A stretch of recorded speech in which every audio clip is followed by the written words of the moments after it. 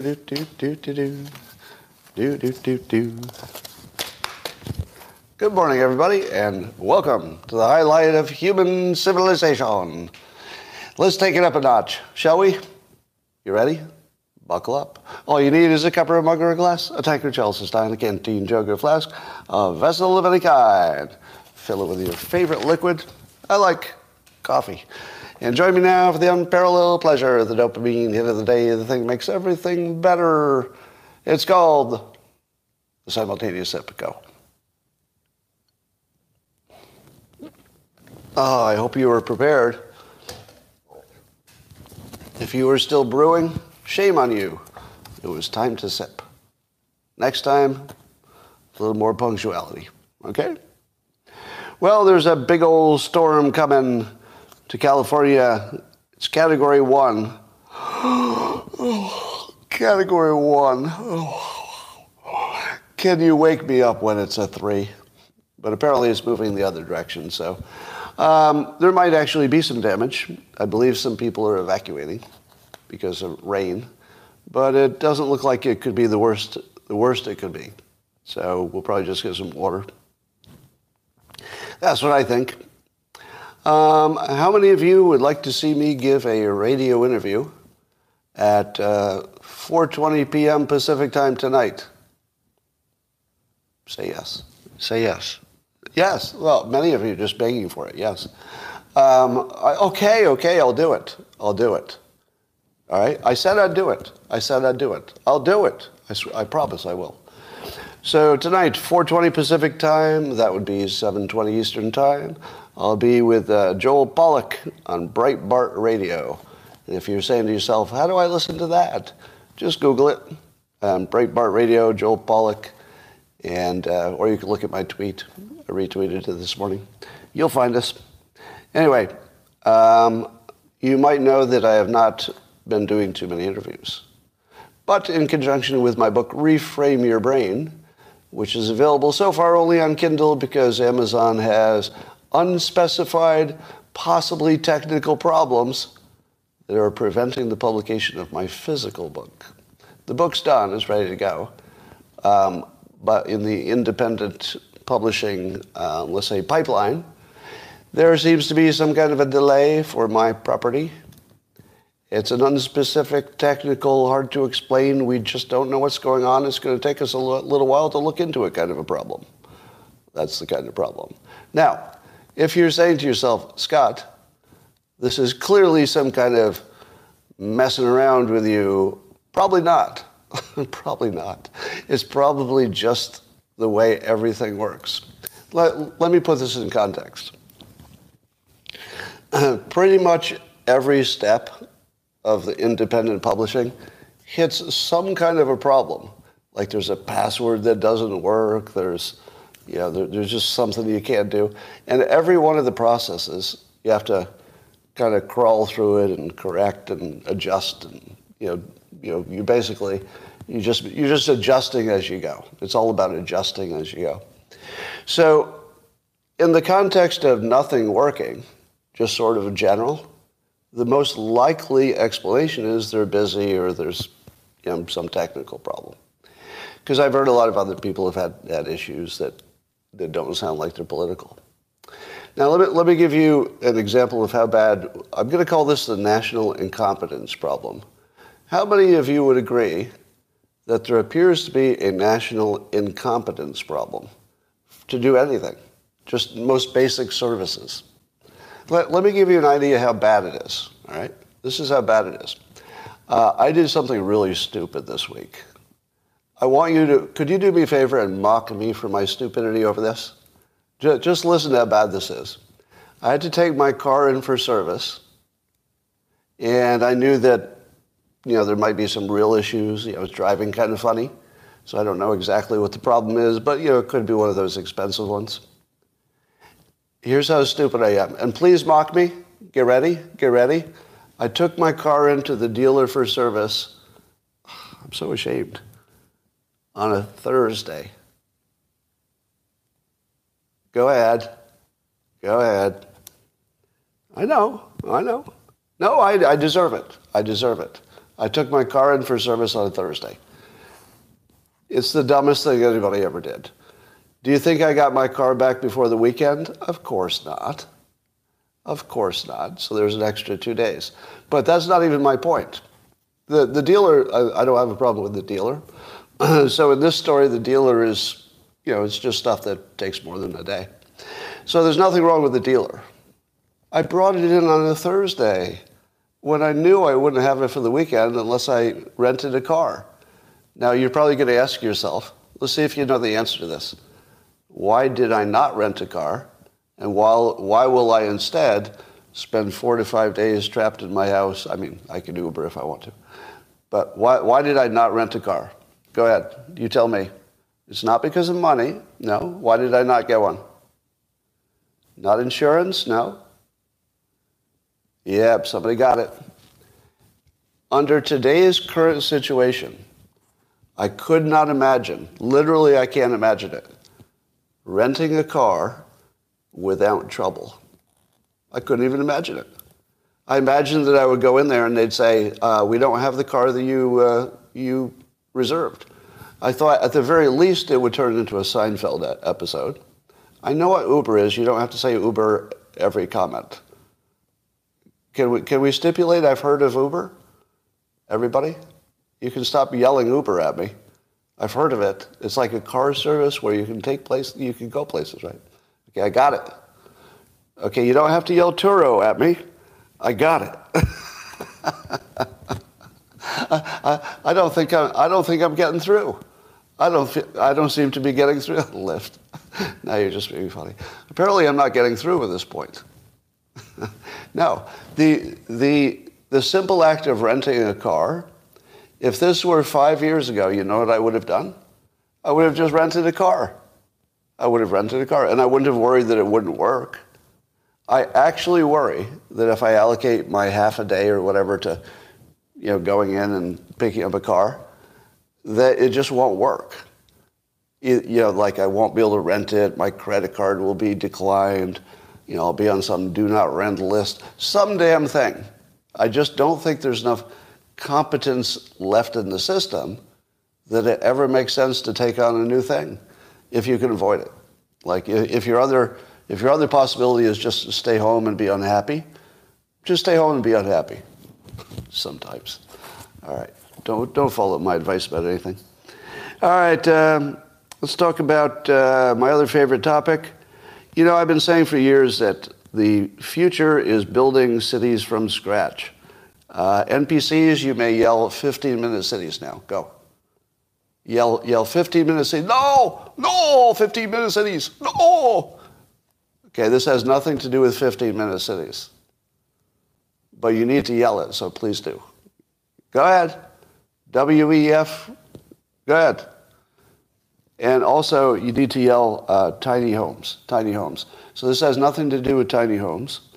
But you need to yell it. I know you do. Tiny homes. Tiny homes. Go ahead in the comments. I've been here before. Anyway, there's a city built from scratch in Cayaya. That's the pronunciation that's probably exactly right on, I think. Cayaya in Guatemala. Now, what's interesting about it is they actually set out to build a city from scratch. But what's interesting is they built it like sort of in the architecture of more traditional, older-looking stuff, but, with the modern twist. And I saw some video of it. It looks amazing. Looks amazing. And it is, the streets are pedestrians, not cars. I don't know that makes it a 15-minute city, but if you need to yell about how you're unhappy that the cities could be convenient, go ahead and do it. So this is one example that apparently people are happy with, and it came out really well.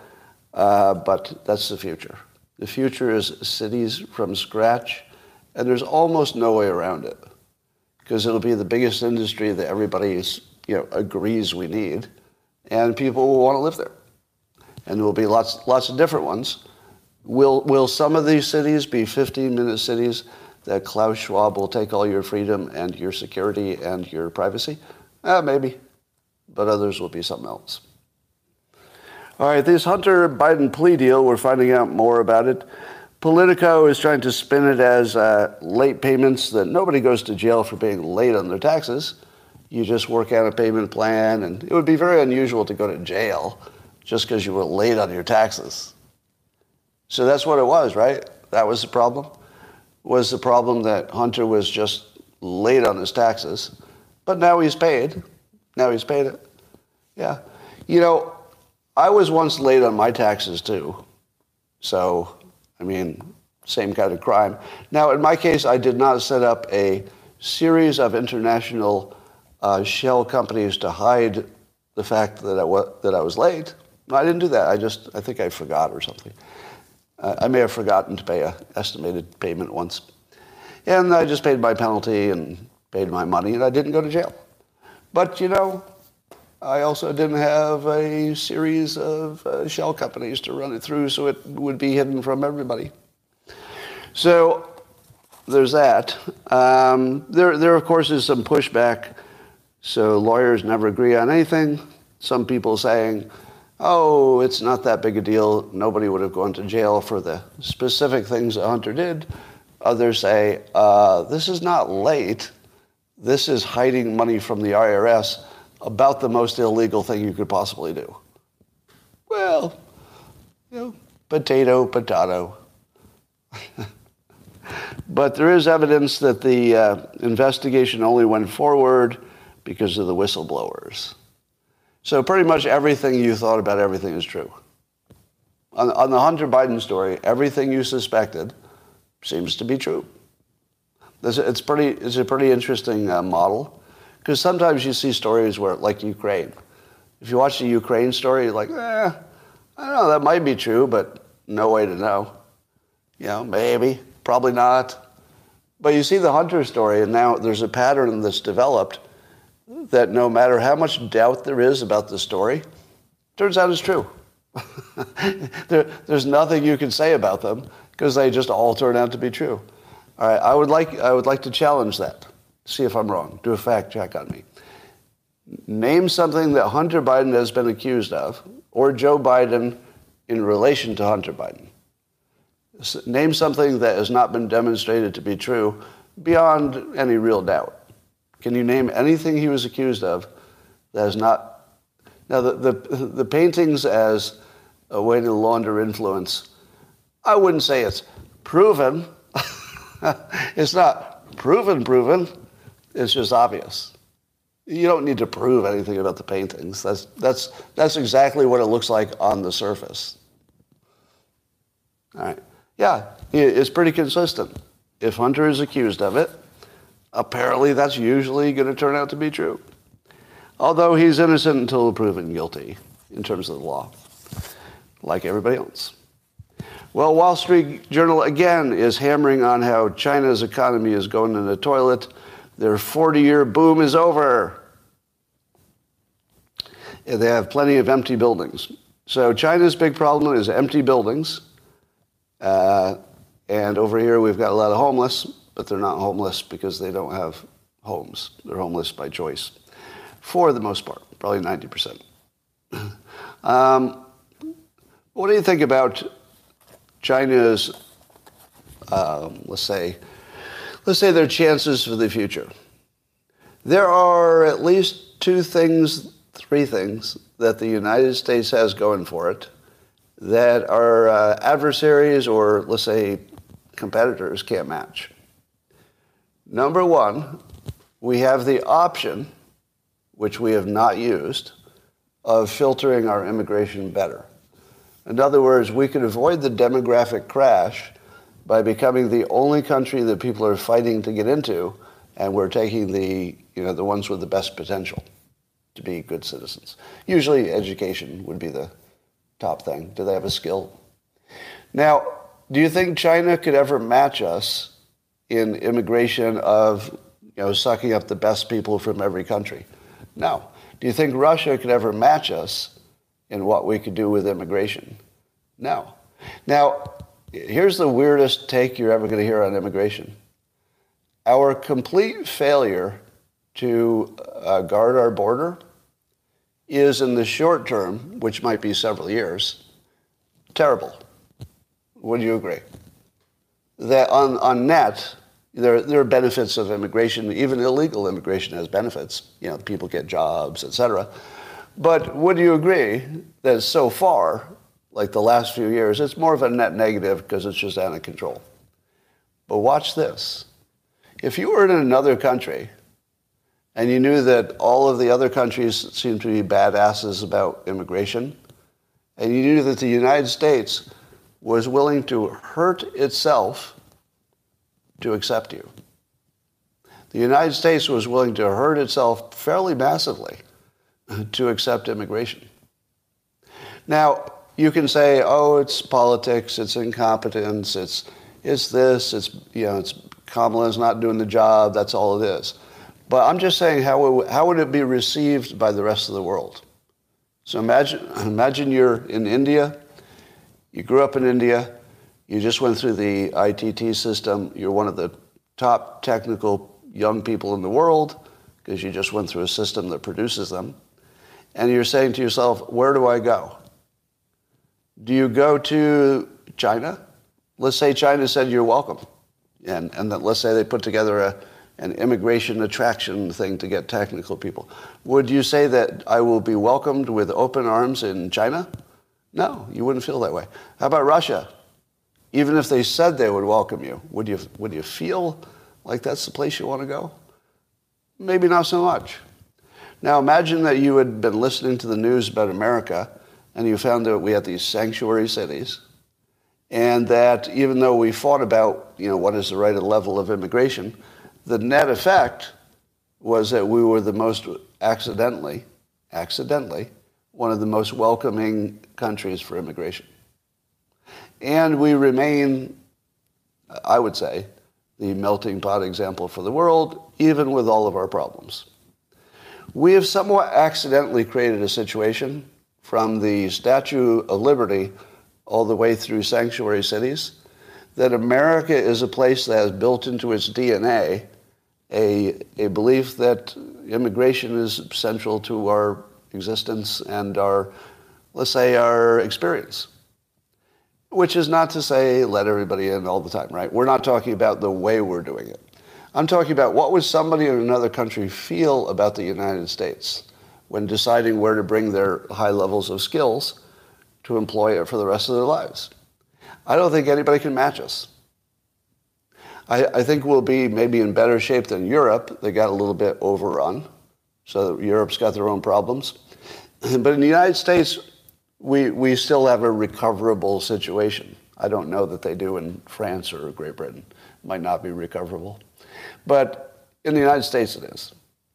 And I think that if we got, let's say, a Republican president, say Vivek, just to pick one, and he said, immigration is good, you just got to make sure you're getting the right people, clamp down the border, put in some real processes to bring in the best of the best. Who competes with that? So under that scenario, China and Russia are not going to have access to high tech, at least not directly. So we'll have the better tech, better microchips, which means that we'll have AI in a functional form much better than any other country, which means that we'll be able to attract the best, immigrants that are really additive. There's no way you can compete with that. And the most important thing is that we won't have a demographic collapse because we'd be bringing in people as replacements. Yeah. We would probably have to eliminate the cartels as just part of the plan, but Vivek will do that. Vivek is talking about slamming the cartels, having real immigration to attract the right people, all the right stuff. So there's something shaping up here that would make America the only superpower and would be really the jewel in the world, more so than it ever has been, if it ever has been. But, well, there's a story in the New York Post about the so-called Squad, AOC's group of politicians, that they're big old hypocrites because AOC and the Squad spent $1.2 million in campaign cash on private security, despite calls to defund the police. Now, you're expecting that I'm going to agree with the New York Post and say, hypocrisy, hypocrisy, right? Or if you know me better, you know that I'm going to say this is an analogy.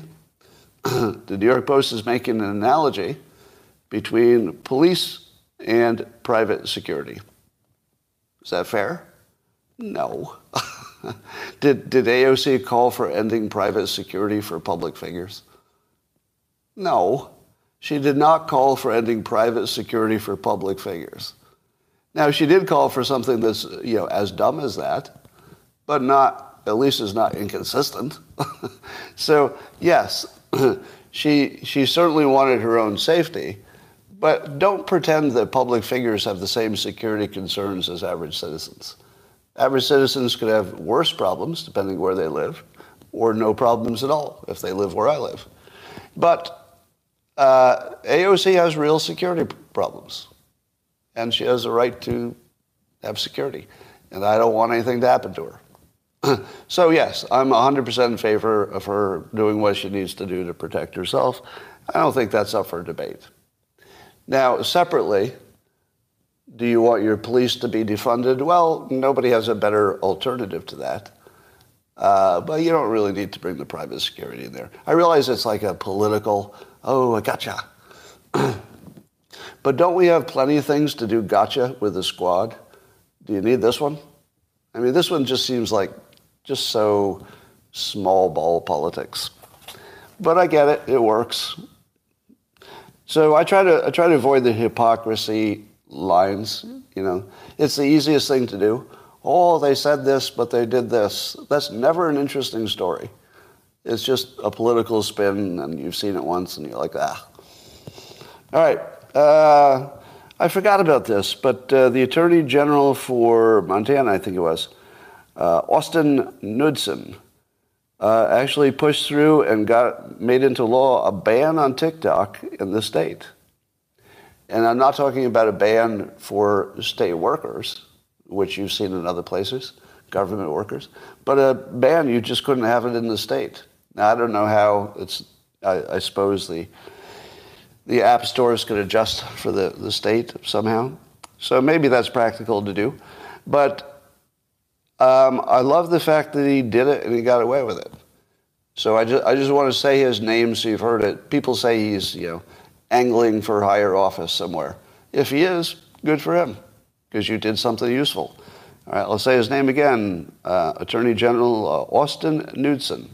So if you hear this voice, if you hear that name in the future, just remember he did one good thing. I don't know what else he did, but he did this one good thing. And do you think that the news is covering this correctly? No. The news will still say stuff like, but TikTok said they would put their private data in some American managed company. That's not really the problem. It's the brainwashing. It's not just the privacy. And every time you see the news focus on the privacy part, you know that that's propaganda.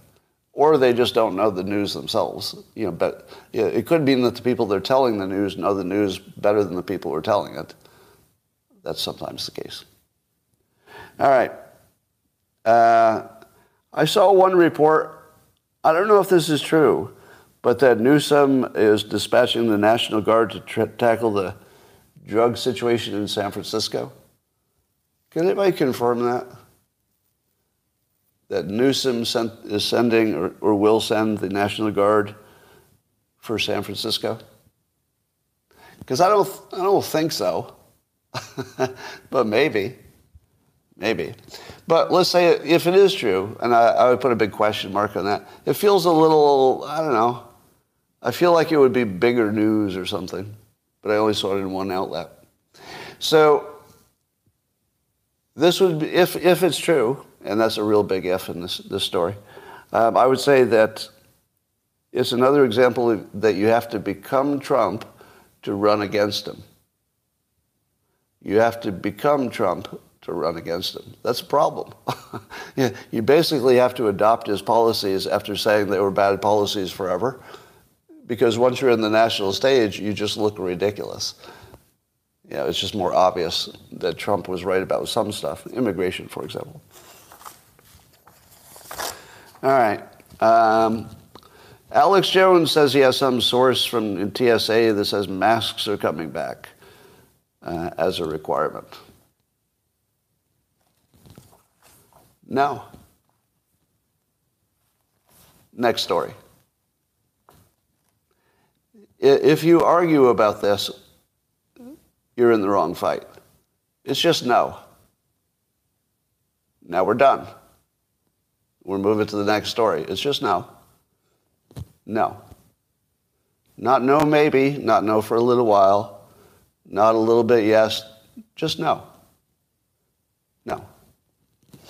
All right. Did I mention that my book, Reframe Your Brain, is #1 in the happiness category on Amazon? So #1 book to give you happiness, and it probably is.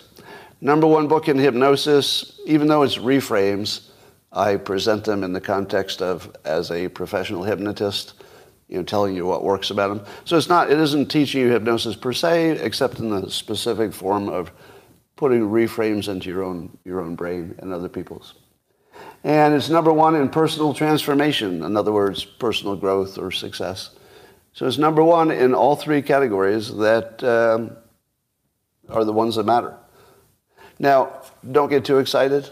Being #1 in your category doesn't mean you're #1 in the world, but it's also not even available except in Kindle. So this is the kind of book where I would expect a lot of people are going to wait for the soft cover, which could drop any minute. But it's because you're going to want it as a reference. It's sort of a book that you're going to read it and then go back to it a bunch of times, like, oh, what was that? What was that reframe I remember? So lives are already being changed. The reviews are crazy. They're just so good. People are finding their entire lives just reprogrammed, just with a few reframes. So I know that these claims seem wildly unlikely, but you have to read the reviews yourself. It was written to have that impact, and people are saying it has that impact. All right, RFK Jr. had some pretty provocative things to say about remdesivir and about Tony Fauci. So this is RFK Jr. says, Tony Fauci knew that remdesivir would kill you. Now, what do I say about people knew?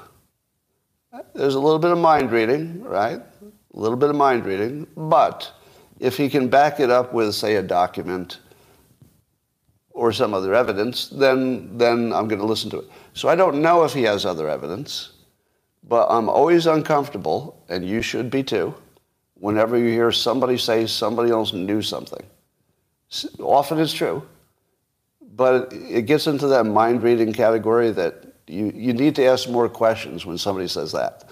So I'm not comfortable just knowing that RFK Jr. says Tony Fauci knew something.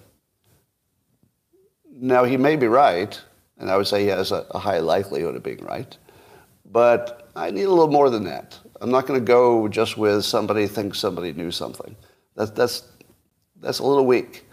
But RFK Jr. I find quite credible in doing his homework and research, and he certainly knows this topic inside out. So maybe he does know. Maybe RFK Jr. does know what Tony Fauci knows about this specific thing. I wouldn't rule it out, but it just makes me uncomfortable when I see the mind-reading-ish stuff.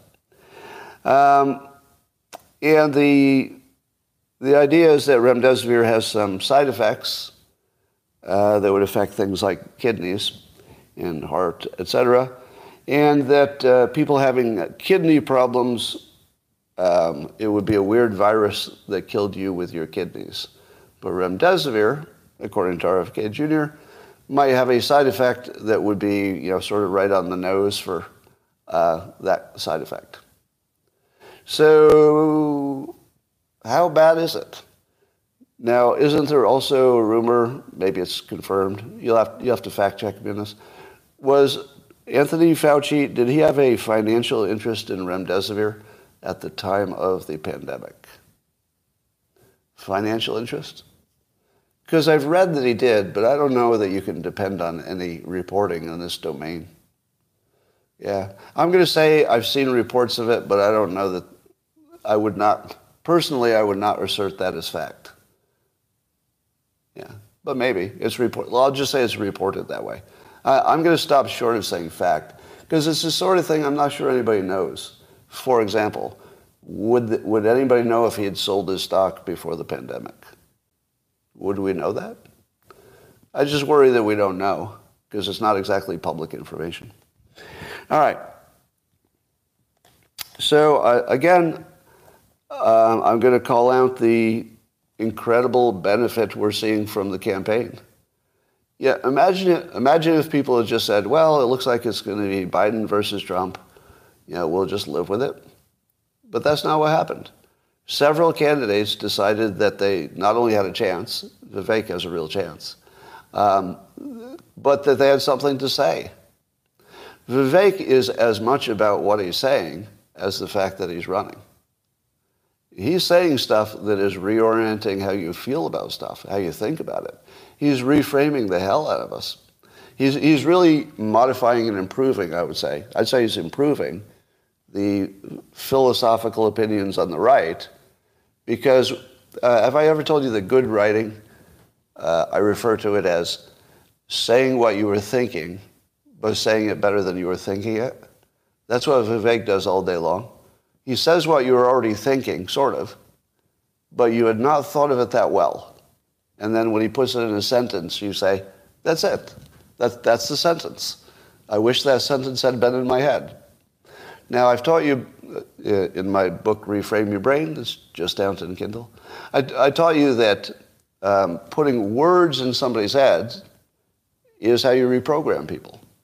We think in terms of words. That's why the LLMs produce something that looks like intelligence. Because our internal thought process depends on words and how they fit together, and we imagine that that's our thinking. But really, it's just word patterns that we've seen before and what we've been exposed to. So when Vivek puts a different word pattern into your head and he reframes a topic, you're being reprogrammed. He's actually upgrading your software. Because if you used to say whatever, let's say, DeSantis said about a topic, then maybe you had sort of a corporate-y, his version of saying it. But if you replace that with a Vivek sentence, and especially if you remember the actual sentence, you're reprogramming yourself to a higher level of argument. You could debate better using Vivek's words than someone else's words. True story. So Larry Elder is doing great things promoting his belief that the family unit has to be strengthened to fix just about everything. And you're seeing RFK Jr. just ripping the lid off of the lying from every part of society. Love that. Those are three candidates who are really making a difference no matter what happens. I don't think I could have more respect for those three candidates than I do. I mean, I have maximum respect because they're doing I hate to say doing the work. They're doing productive things even if they don't win. And certainly a few of them don't expect to win. So, and I just want to say something about Larry Elder's take, that the family unit and keeping the father there is important. I would agree with everything he says about that. But I would argue that maybe things have changed, and not just in how we financially reward people for not having a father. But I think we're in a situation where I don't think we can go back. So it's not that having a family unit doesn't produce better results. It seems to very clearly. But if you can't go back to it, in other words, if we're on a one-way journey and you just can't go back because for whatever reason, and I don't think it's just financial, well, I'm just going to say it. All right, I didn't want to say it, but I'm just going to say it. The reason people don't stay married is that we suck. That's it. That's it. People suck. We're not people that you should marry and stay married to. We're just not. Not the men, not the women. The men are not worth staying with, and the women are not worth staying with. They're just not worth it. Now, I'm not talking about any individual, and I'm not talking about my life because I'm a rich guy. Nothing applies.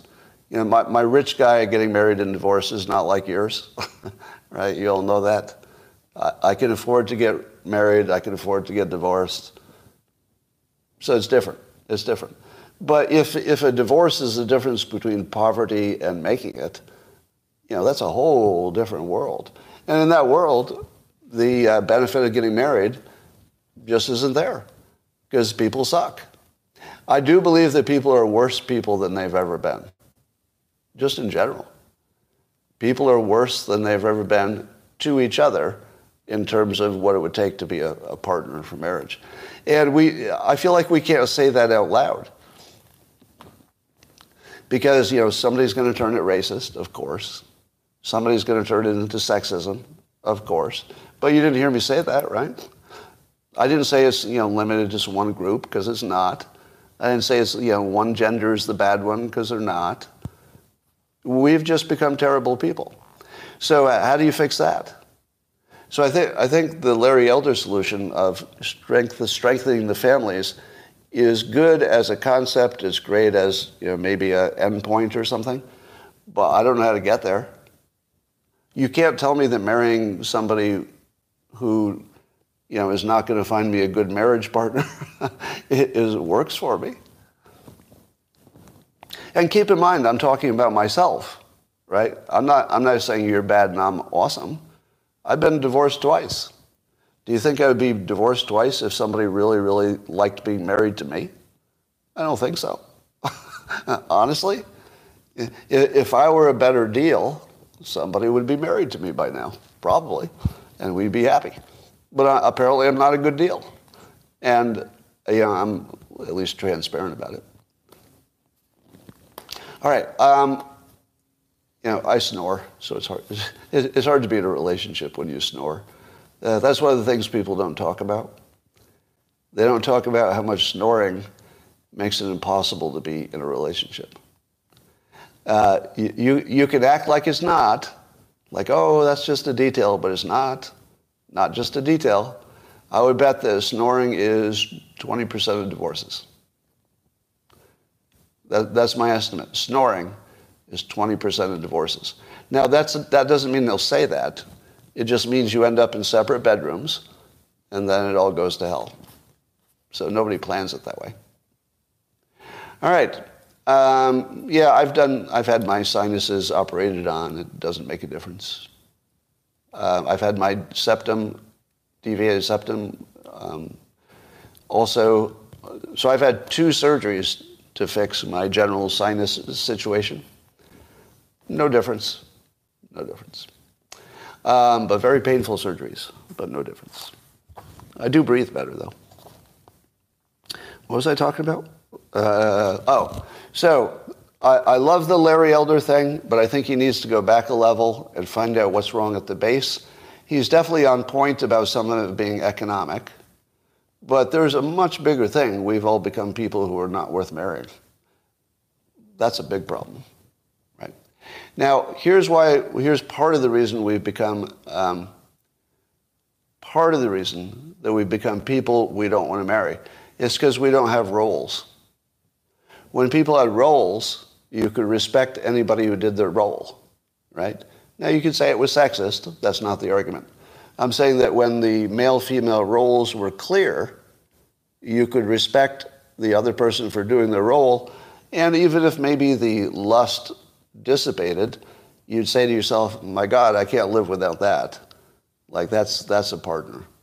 That's somebody who values the promise as much as the day-to-day lust and happiness. So, yeah, I think the loss of defined role models was simultaneously amazing for some number of women, amazing for some number of men, amazing for some number of LGBTQ that maybe got more freedom in that deal, but it destroyed the system. Very good for a lot of people individually, but it destroyed the system. So I think we have to figure out how to restore the system in the context of we're not so good to each other that we want to marry each other these days. We don't add enough value. Somebody asked me recently, if I'd want to get married again. Do you know what my answer is? Why? What would that give me? What possible benefit would that be? I couldn't even think of one. It has nothing to do with any individual I may or may not fall in love with. I just don't see any benefit to it. What's the benefit? Loyalty? Do you think I could get some loyalty? No. Because we don't really live in that world anymore. And that's not a statement of women. This is not a statement about women. You can't buy loyalty. You can't find it. We just sort of live in a cheater society. And if people don't cheat, they might want to change partners. Yeah. Now, marriage would be ridiculous in my specific situation. Somebody said it more generally, why would a rich person ever get married? There's not much reason. There really isn't. All right. I can tell you why I did it. I got married for the benefit of the person I was marrying. I mean, I was in love in both cases, totally in love. But to me, the marriage was only for the benefit of children, stepkids, and it just made somebody else happier. But that's why I did it. Because that felt like my role, right? My role was to keep people, safe. All right, Mark Cuban was tweeting at Elon Musk over this big issue of whether blocking will be allowed on Twitter in the future. Let's call it X. And Elon Musk has said that blocking is going to go away. Mark Cuban had some things to say about the algorithm. So there are two things going on. One is about blocking, and then Mark Cuban's conversation about whether Elon Musk has too much influence over the content. Now, when I saw it, let's talk about them individually. So let's talk about the algorithm first. So Mark Cuban's take was that Twitter or X is now a reflection of one person's sensibilities. I hope I'm summarizing that correctly. And I commented back to Mark Cuban and said, I'm not seeing the effect of that. What exactly makes you think that it's become, an Elon Musk sort of thing? And then he responded by showing the Twitter guy. I guess there's a Twitter document, let's call it X, that explains how their algorithm works. It is hilarious to read.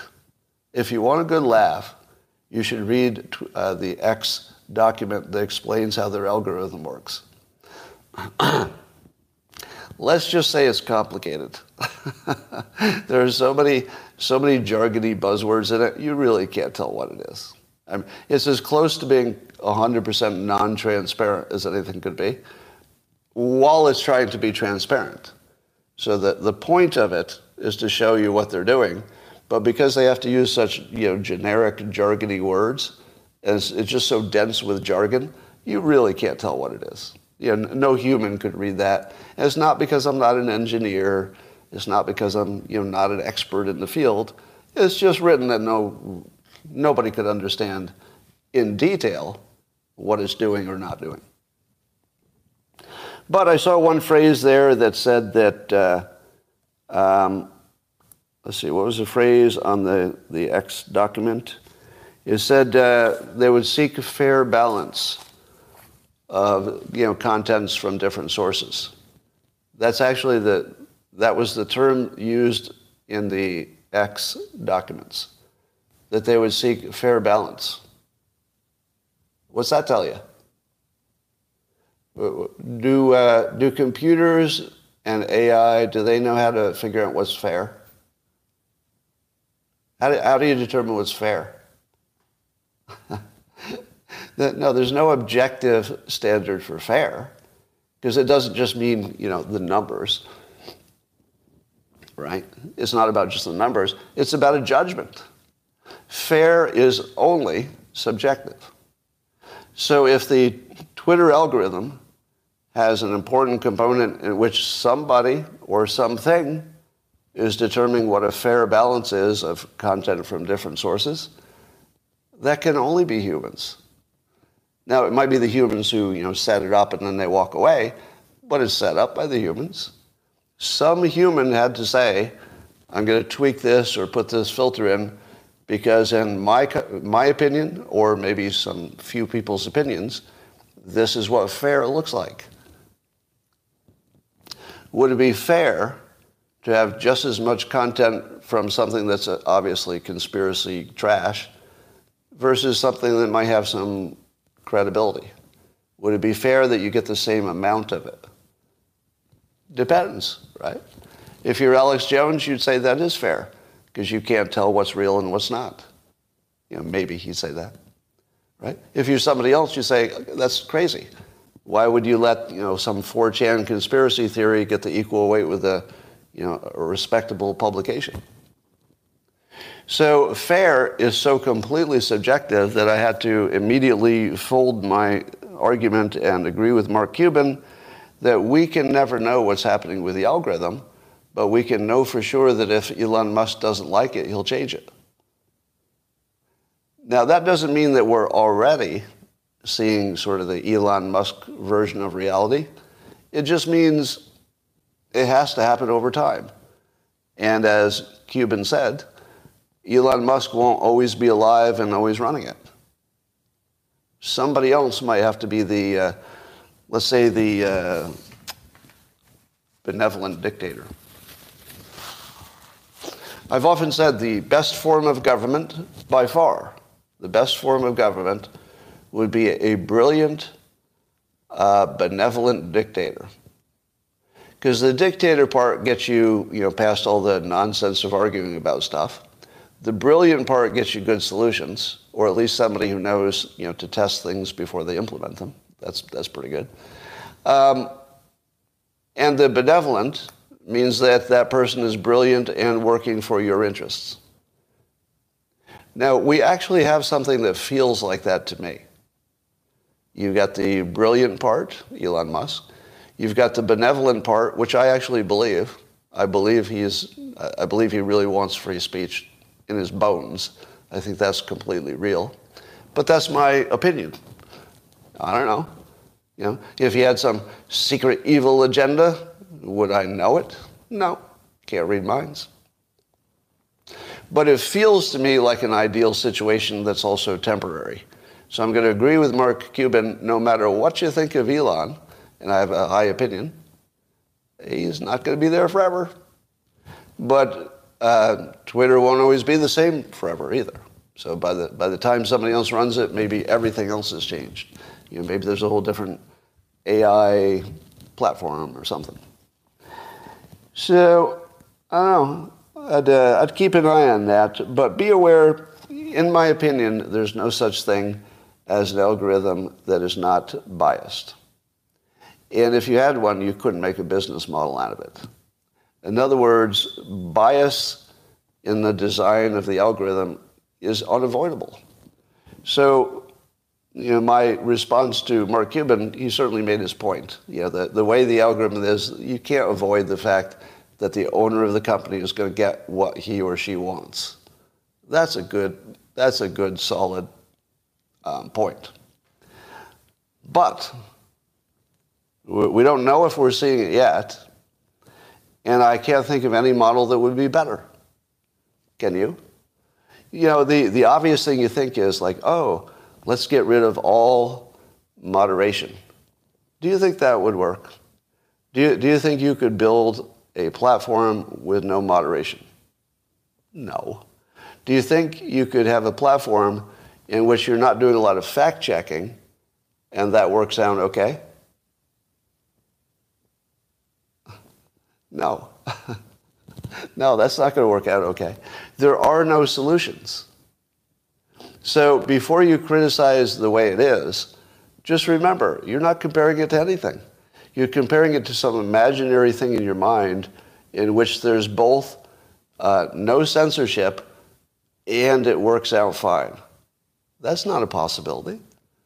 That is not even slightly a possibility.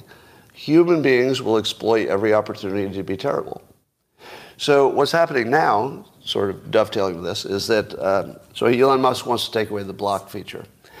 And people are asking me, Scott, what do you think about this? And here's my opinion.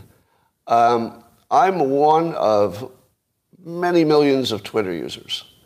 Personally, removing the block feature for me in my very specific situation of a million followers, and I talk about politics, and people hate me, and people love me, and they're all going to be fighting it out in the comments.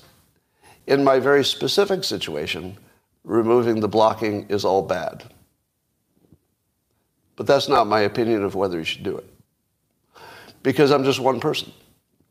And I'm an elite. At least in terms of Twitter users. I'm an elite Twitter user because I have 1 million followers. Should Elon Musk modify his rules and his features to satisfy people like me, if it's at the expense of everybody else? And the answer is, I don't think so. I'd love to tell you he should satisfy me and let the rest of you, who have small accounts, fend for yourself. But I don't think that's the way you run anything. I think not. Now, I would go further and say, if I had as many followers as Elon Musk, I wouldn't care about blocking. Do you understand that? If I had 20 million followers, I wouldn't care about blocking. Do you know why? If you've got 20 million followers, you're not looking at comments. You wouldn't spend a minute looking at comments because there would be 1 million of them. What are you going to do? Block 3 of them? Oh, I've got 300,000 people saying I'm a Nazi. I'll block 3 of them. But I can actually block 100% of my trolls without much effort. On any given day, there might be fewer than 5. I click things 5 times a day, and I feel good when I click it. So my experience is unique. There's this little zone of influencers, somewhat in the size of my accounts, let's say 250,000 to 1.5 million. And there's lots of them. For that group of people, it's all bad.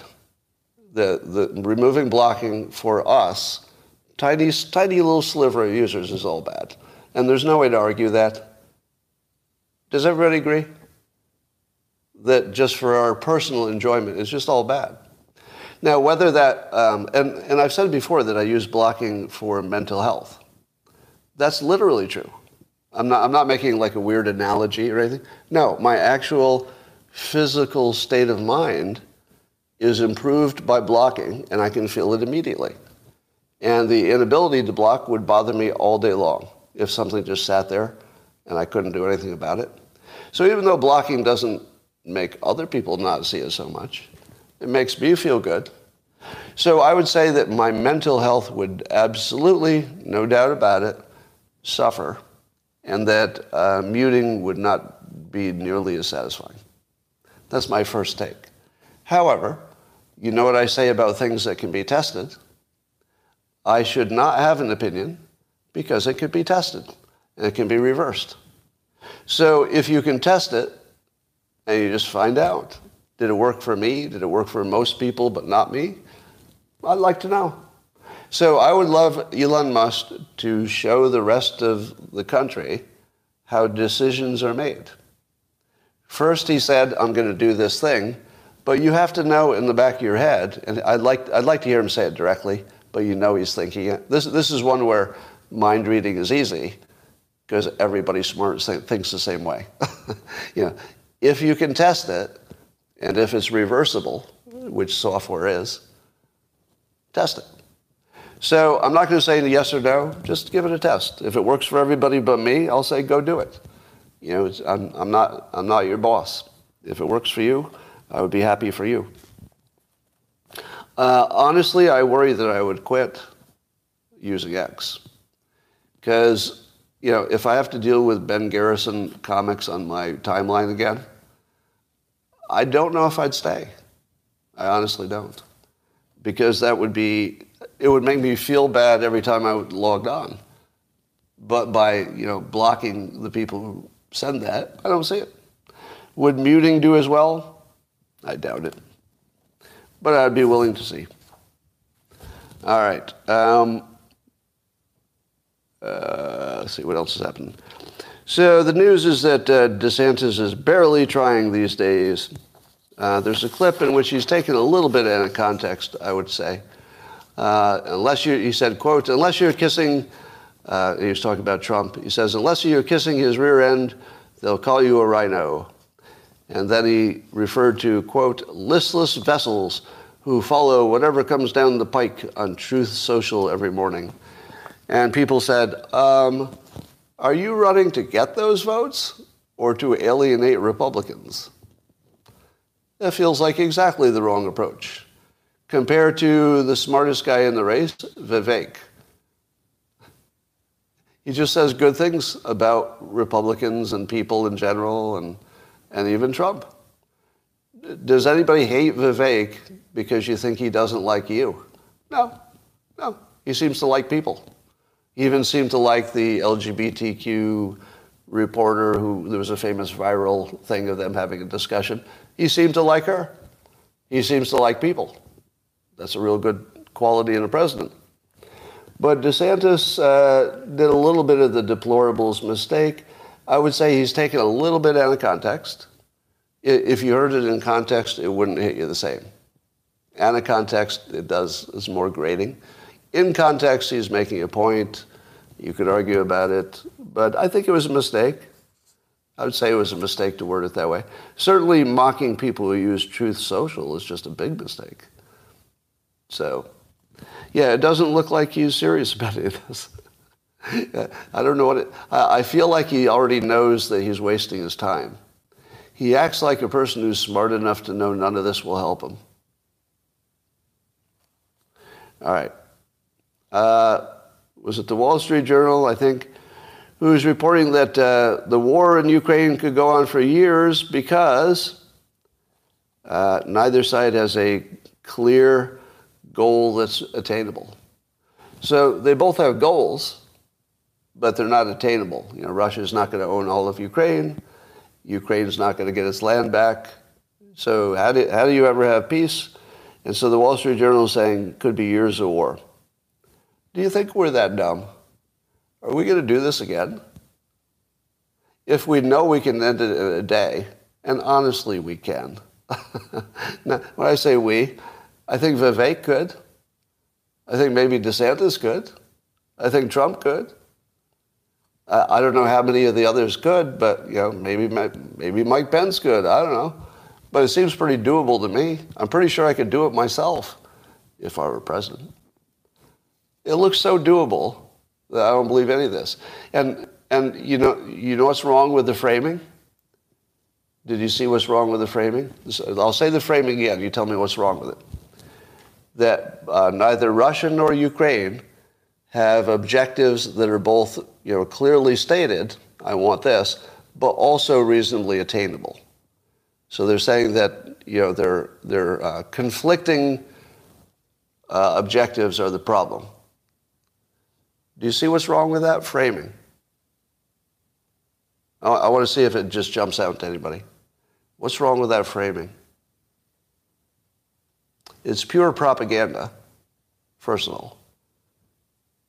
Oh my God, it worked. Oh my God, it worked. They're diverting you from the obvious, and it worked. Oh my God. I'm having a moment here where I'm actually horrified. I am fucking horrified. You're going to be real mad when I tell you. When they frame it as Ukraine and Russia want things, but they're having trouble getting them, here's the part you're missing. Who the fuck cares what either of them want? Who the fuck cares? No. If the United States wants them to stop fighting, we're going to make them stop. That's it. I don't care if Ukraine wants it. I don't care what they want. I don't care what Putin wants. How did you all miss that? Did they do such a good job of propaganda that every one of you missed that?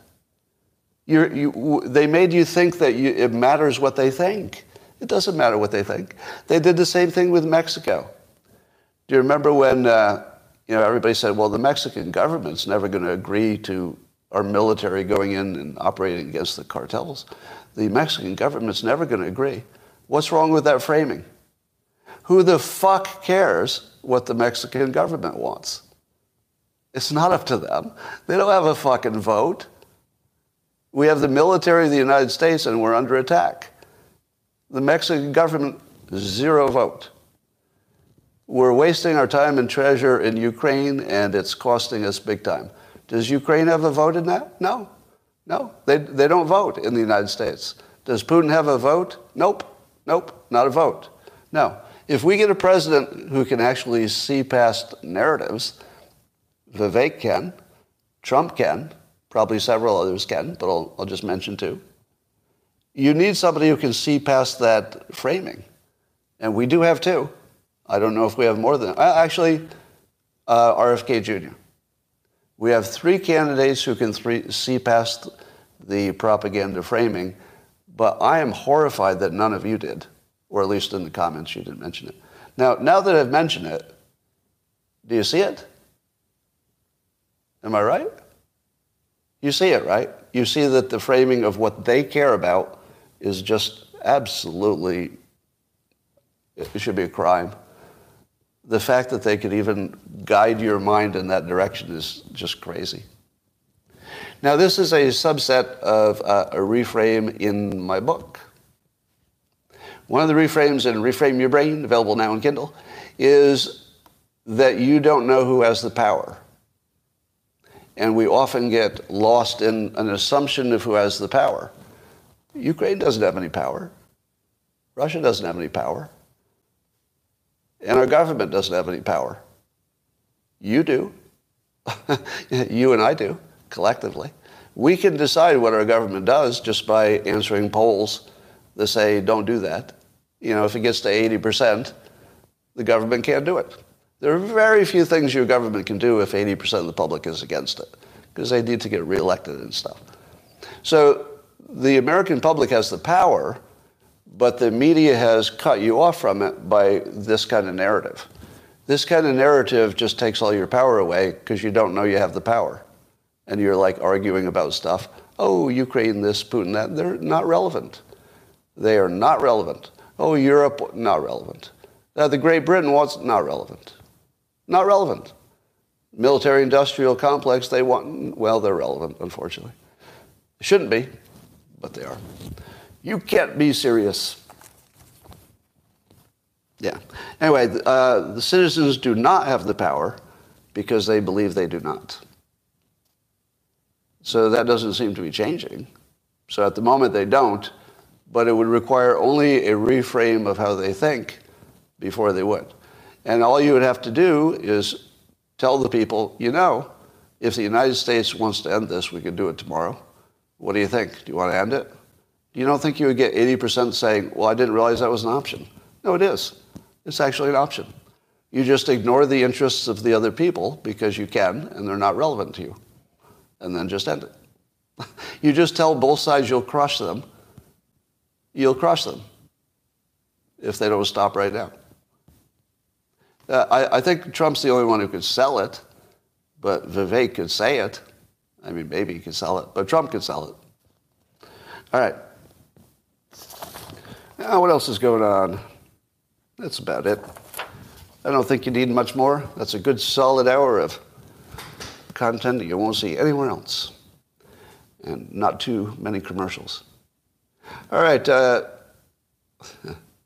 I saw that the famous Twitter account Cat Turd was complaining about the blocking feature, and Elon Musk blocked him. And then Elon tweeted that he's blocking people who are complaining about blocking. He said, let's see how you like it. And I thought, you know, yeah, I love it. I love it. I don't, even though I don't love the blocking, I just love the fact that he blocked people for complaining about blocking so they can see how they feel about being blocked. He's helping. He's helping.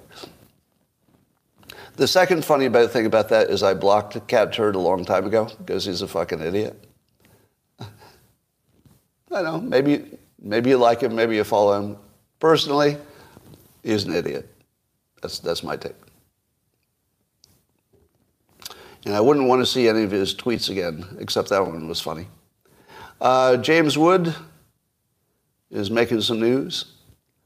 I saw a video from him that a video of some, youths attacking cars in Philadelphia. And he tweeted the other day, "This isn't fixable." Does that sound familiar? This isn't fixable. Now, I don't think he follows me. Well, he probably caught the headlines. Don't you think James Woods caught the headlines about my cancellation? Probably. Most people did. But it's not fixable. Where have you heard that before besides me? Who is another person who said it's not fixable? You have to know when to hold them and know when to fold them, right? Alex Jones, Chris Rock? Really? Chris Rock? I don't know about that. Alex Jones, Bill Mitchell? No. Tim Pool said it? Yeah. And by the way, there's nothing wrong with that. There's nothing wrong with that opinion. It's not cruel. It's just a statement of what you think is happening. So I would like, cities not to fall into decay. I would like everybody to have, jobs and not walk on bums in the street. But doesn't look like it's going to happen. And I would guess that the future is building new cities, as I said in the beginning. And I think the old ones just have to go. Because I think they need to bottom, and then probably they'll just turn into something else. But I think cities are probably on a long-term decline. And I don't think we should necessarily try to fix them if they're not interested in fixing themselves. So I would say, get away from cities, if you can. I should do a podcast with Peter Zeihan. I don't think he does guests, does he? I think he just does his own thing. He's very interesting, but I noted, and I'm glad you mentioned him. So I mentioned the other day that Peter Zeihan said that Russia's real goal with all of its aggressive moves were to make sure they controlled the attack points to defend Russia. And that if you looked at them, they line up very well with the most strategic attack points. Now his take is if you could I think I'm saying too much about his take. I'll say it's my take. If that's true, then that would suggest there's a way to deal with Russia where you say, all right, your problem is these choke points. Maybe there's some way, short of a war, that you can get some security, and we can get some security, and nobody's giving up too much. So that would suggest if the Peter Zeihan view of the world is right, it's about those choke points, that gives you something to negotiate. If the Wall Street Journal is right, which is a totally different take, and by the way, never mentioned the choke point issue. I've never seen it anywhere else, actually. If it's true that the goals are amorphous and impossible to get, then you can't have peace. So the Wall Street Journal article looks like an article that was written by the military-industrial complex. I'm not saying it was, but it reads like it. Would you agree? It shows no hope and warns you that the war will take years. Who benefits from that? Military-industrial complex. Maybe the neocons. But as much as I think the Wall Street Journal is, one of the best independent vehicles for news, and I'm not going to make an accusation about that specific article, but use your own judgment. There's another view that would say it's negotiable, at least two views, and they acted like because it's amorphous that it can't be negotiated. The amorphous part is really not the problem. And I don't know if they're just bad at telling you all the context or if they were influenced by the military-industrial complex, right? So those are the questions you would ask about a story like that. All right. Anybody else got a topic I haven't talked about?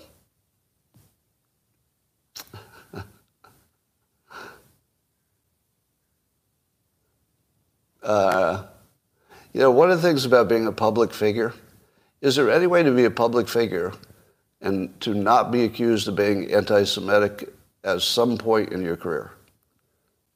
It's like literally unavoidable. All right. Yeah, China's in trouble. 15-minute cities, easy to pacify. So is everything else. At this point, as long as the government can turn off your money, which they can do anytime they want, they have full control already. If the government can turn off your money, they already have full control. Will the next hurricane be named Gavin? A, B, C, D, E, F, G, H? No. It's going to have to start with the letter I, right? Because they go in order. Yeah, it'd have to be Lavin. Yeah, Alex Jones, I don't know if I can't imagine lockdowns. Can't imagine lockdowns. I can't imagine another school closing. I just can't imagine it. All right. DEI.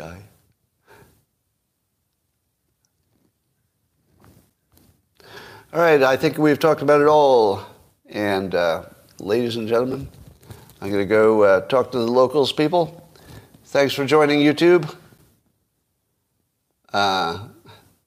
Scott believes these people have reasons. I don't know which people. But if you believe that I think that people operate on reason, you have not followed me for very long. Bye for now.